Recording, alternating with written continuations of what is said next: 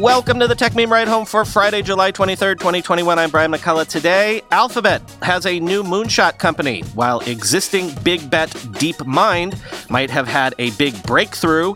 Why Snap and Twitter are sharing an earnings narrative right now. Hint, it's because they're growing again. And, of course, the weekend long read suggestions. Here's what you missed today in the world of tech.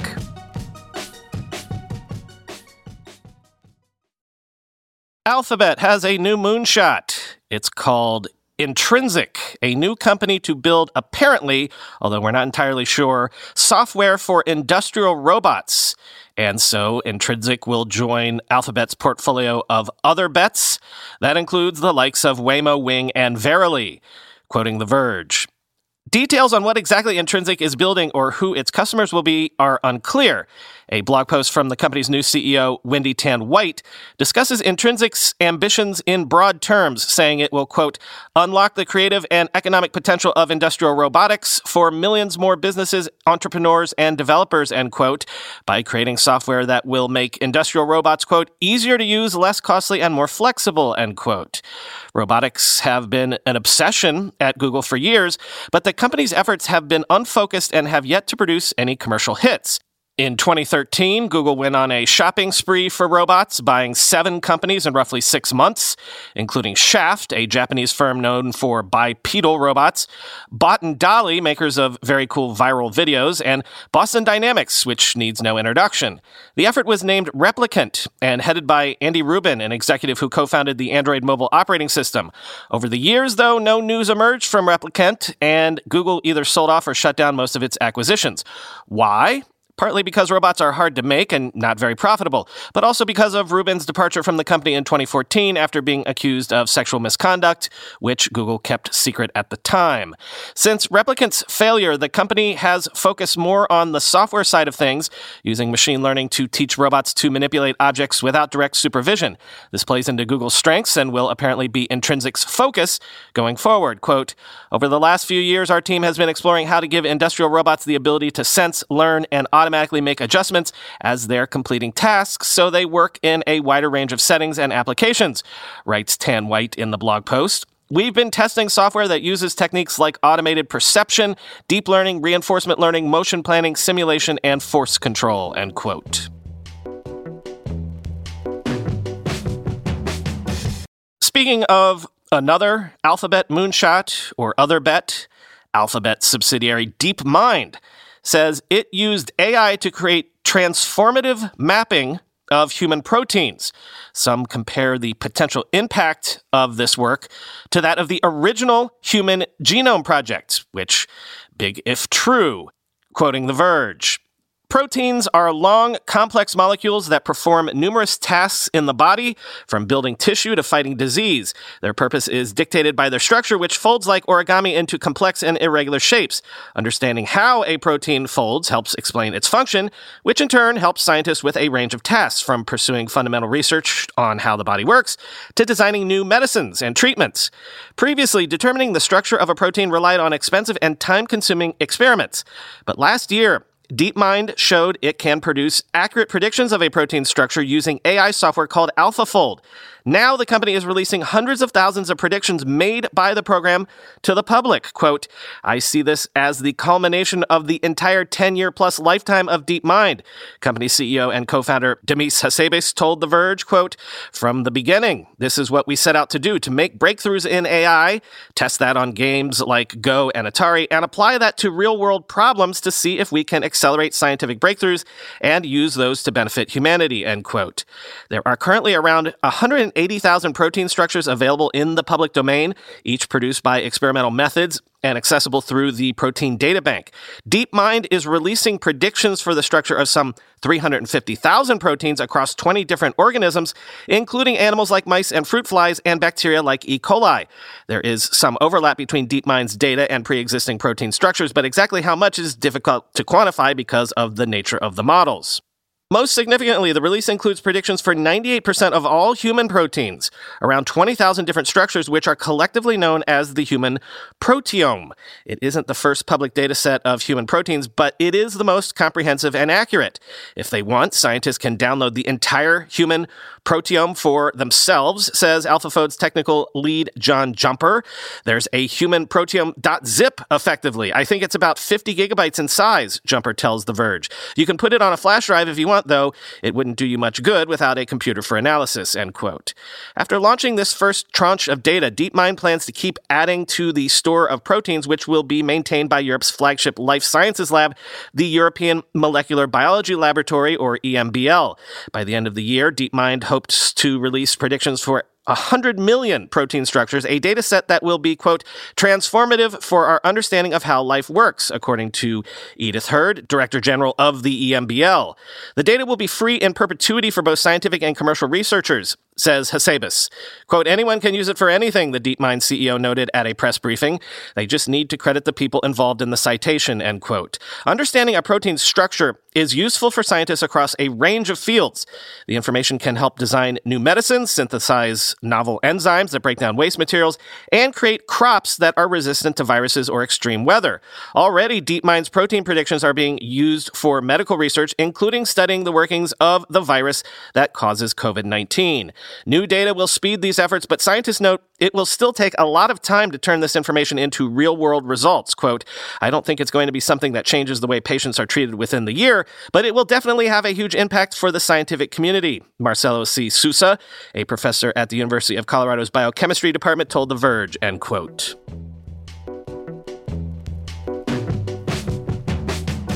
Two super interesting earnings reports yesterday, Twitter and Snap. And it's weird.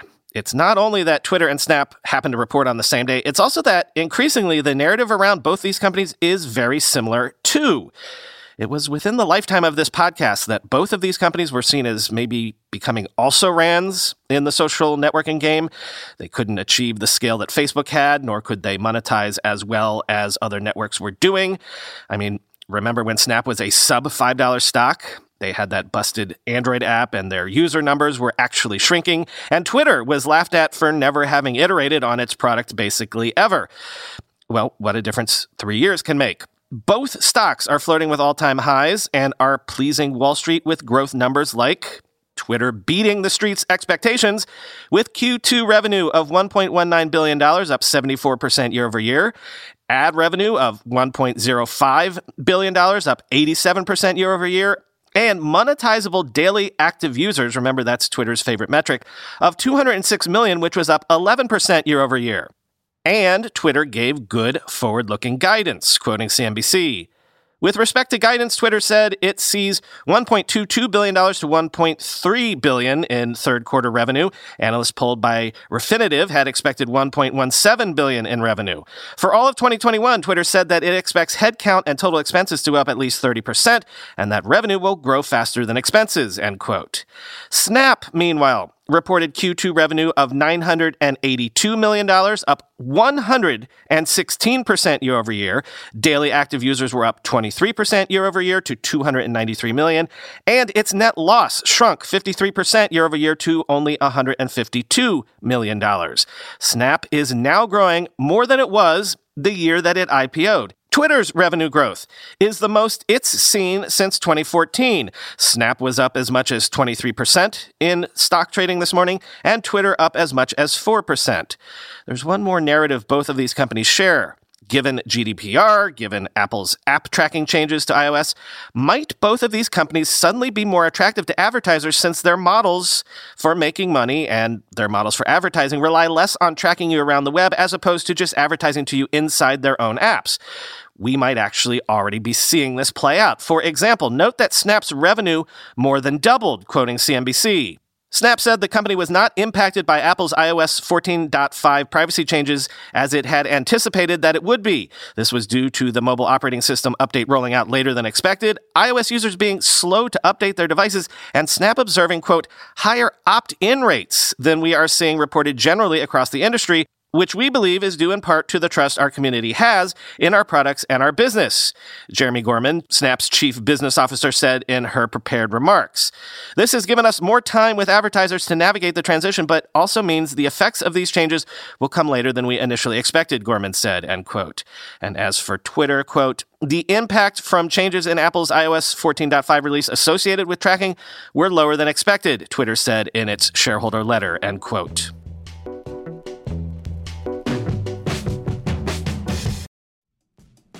With everybody fighting for attention, how can your business stand out and connect with customers? Easy. Get Constant Contact. Constant Contact's award-winning marketing platform has helped millions of small businesses stand out, stay top of mind, and see big results fast. Constant Contact makes it easy to promote your business with powerful tools like email and SMS marketing, social media posting, and even events management. With Constant Contact, you'll reach new audiences, grow your customer list, and communicate more effectively to sell more, raise more, and fast-track growth. Don't know much about marketing? No sweat. Constant Contact's writing assistance tools and automation features help you say the right thing at the right time, every time. Plus, you can send with confidence knowing your emails are actually reaching your customers thanks to Constant Contact's best-in-class 97% deliverability rate. I use this, and you should too. Tackle any challenge with Constant Contact's expert live customer support. Plus, everything's backed by their 30-day money-back guarantee, so get going and start growing your business today with a free trial at ConstantContact.com. Just go to ConstantContact.com right now. Constant Contact, helping the small stand tall. ConstantContact.com. Let's be real for a minute. Most guys would wear a t-shirt every day of their lives if they could. The problem is that most t-shirts are not acceptable to wear at work or out on a hot date night. But today's sponsor, Cuts, has finally changed that. Cuts t-shirts are such high-quality, wrinkle-free, and so buttery soft that you can look like you're dressing up even when you're dressing down. Yeah, you heard that. Wrinkle-free. You never have to substitute comfort for fashion ever again. If you see me in a t-shirt, it's likely one from Cuts. I'm also a huge fan of their AO 5-pocket pants. The right sort of step up from jeans without going all the way into dress pants, like literally my ideal Venn diagram of professional-looking but comfortable feeling. When you touch something from Cuts, you can immediately feel the quality. Their proprietary fabric blends are ridiculously soft and breathable, they don't wrinkle, and they look way more expensive than they actually are. For a limited time, our listeners get 20% off your entire order when you use code RIDE at checkout. That's 20% off your order at cutsclothing.com with promo code RIDE. Please support our show and tell them we sent you. Experience the perfect blend of style and comfort with Cuts Clothing. Cutsclothing.com, promo code RIDE for 20% off. Time for the weekend long read suggestions. We mentioned DeepMind and its breakthrough on protein mapping earlier in the show, but what about one of its biggest competitors, Watson? Well, the New York Times takes a look at how Watson has maybe not been the breakthrough success that IBM was expecting it to be by now. Quote, Watson wasn't just going to change industries, it was going to breathe new life into IBM, a giant company but one dependent on its legacy products. Inside IBM, Watson was thought of as a technology that could do for the company what the mainframe computer once did, provide an engine of growth and profits for years, even decades. Watson has not remade any industries, and it hasn't lifted IBM's fortunes. The company trails rivals that emerged as the leaders in cloud computing and AI, Amazon, Microsoft, and Google. While the shares of those three have multiplied in value many times, IBM's stock price is down more than 10% since Watson's Jeopardy triumph in 2011. The company's missteps with Watson began with its early emphasis on big and difficult initiatives intended to generate both acclaim and sizable revenue for the company, according to many of the more than a dozen current and former IBM managers and scientists interviewed for this article, end quote. But hey, let's stick with making this a day of breakthrough news.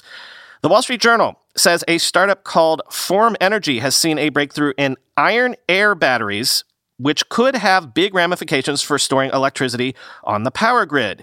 Quote, Form is preparing to soon be in production of the kind of battery you need to fully retire thermal assets like coal and natural gas power plants, said the company's chief executive, Matteo Jaramillo, who developed Tesla's Powerwall battery and worked on some of its earliest automotive powertrains.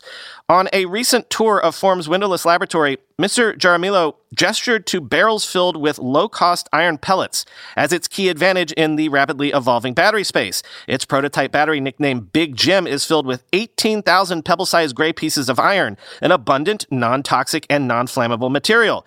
For a lithium-ion battery cell, the workhorse of electric vehicles and today's grid-scale batteries, the nickel, cobalt, lithium, and manganese minerals used currently cost between $50 and $80 per kilowatt-hour of storage, according to analysts.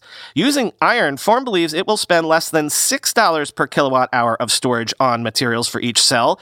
Packaging the cells together into a full battery system will raise the price to less than $20 per kilowatt-hour, a level at which academics have said renewables plus storage could fully replace traditional fossil fuel burning power plants, end quote. And how about gallium, once an industrial waste byproduct that's shrinking phone chargers and leading to advances in electric cars, quoting the journal again. Present in most LED screens, as well as the LED lights that now provide much indoor illumination, is the metal gallium. And while not as well known as silicon, it is taking over in many of the places that silicon once reigned supreme, from antennas to charging bricks and other energy-converting systems known as power electronics. In the process, it's enabling a surprising array of new technologies, from faster-charging cell phones to lighter electric vehicles to more power-efficient data centers that run the services and apps we use. A byproduct of extracting aluminum from rock, gallium has such a low melting temperature that it turns into a runny, slippery white liquid when you hold it in your hand. On its own, it isn't terribly useful. Combine it with nitrogen to make gallium nitrate, and it becomes a hard crystal with valuable properties. It shows up in laser sensors used in many self-driving cars, antennas that enable today's fast cellular wireless networks, and increasingly in electronics critical to making renewable energy harvesting more efficient.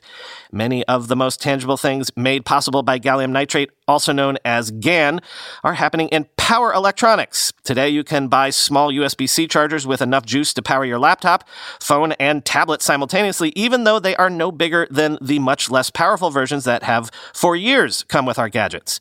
Power electronics that convert one voltage level to another are also key to many aspects of electric vehicles.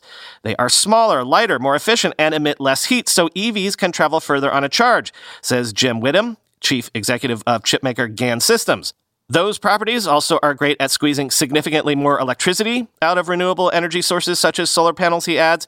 Even small efficiency gains in converting electricity add up when they happen multiple times, as in a renewable power grid that includes battery storage, end quote. I've said many, many times that whoever cracks the battery nut will make billions, perhaps trillions of dollars, so maybe there's two angles to that. And finally this week, I usually don't share stories from the Financial Times because they have such a hard paywall.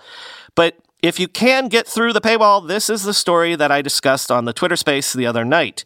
It asks the question, have all of these self-driving startups been going about self-driving the wrong way? Quote, driverless groups such as Waymo, Microsoft-backed Cruise, Amazon-owned Zoox, and Aurora, which announced plans for a public listing last week, are betting on a moonshot solution with no plan B. They plan to offer full autonomy, albeit ring-fenced to certain locations, or nothing at all.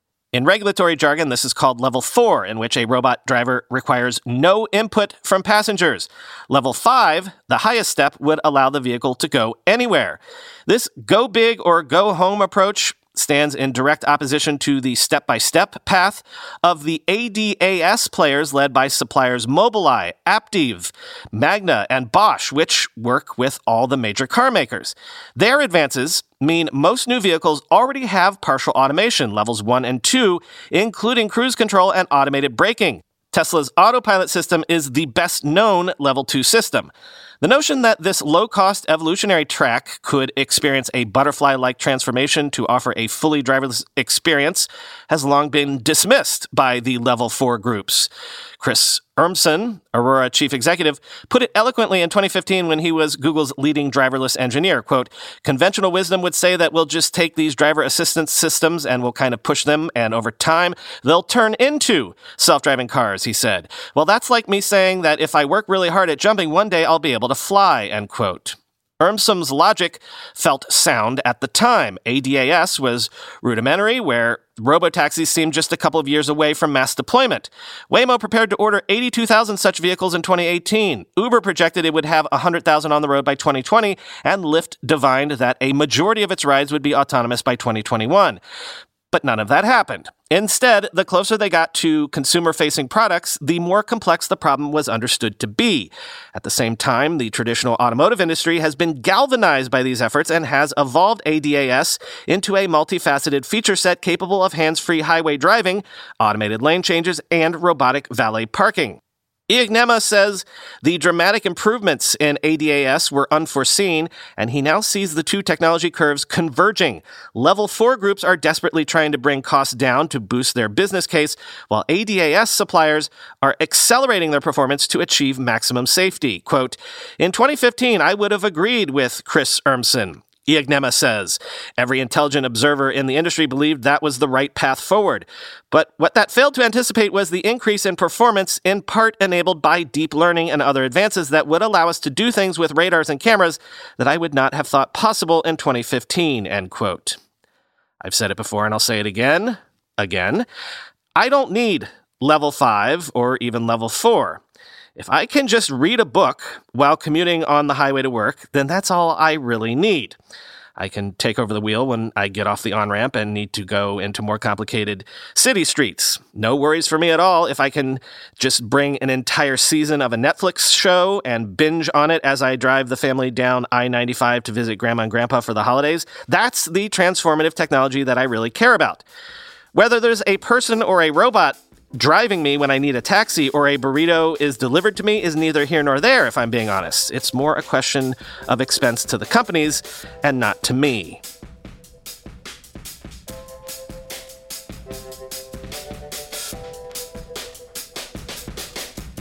All right, there is no additional Ride Home Plus content this weekend, but I will share the Twitter space we did this Wednesday night with everybody tomorrow.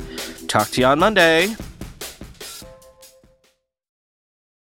1, 2, 3, 4. Those are numbers, but you already knew that. If you want to know what number you're going to pay each month for your car, use Kelley Blue Book My Wallet on AutoTrader. They're really good at numbers. AutoTrader.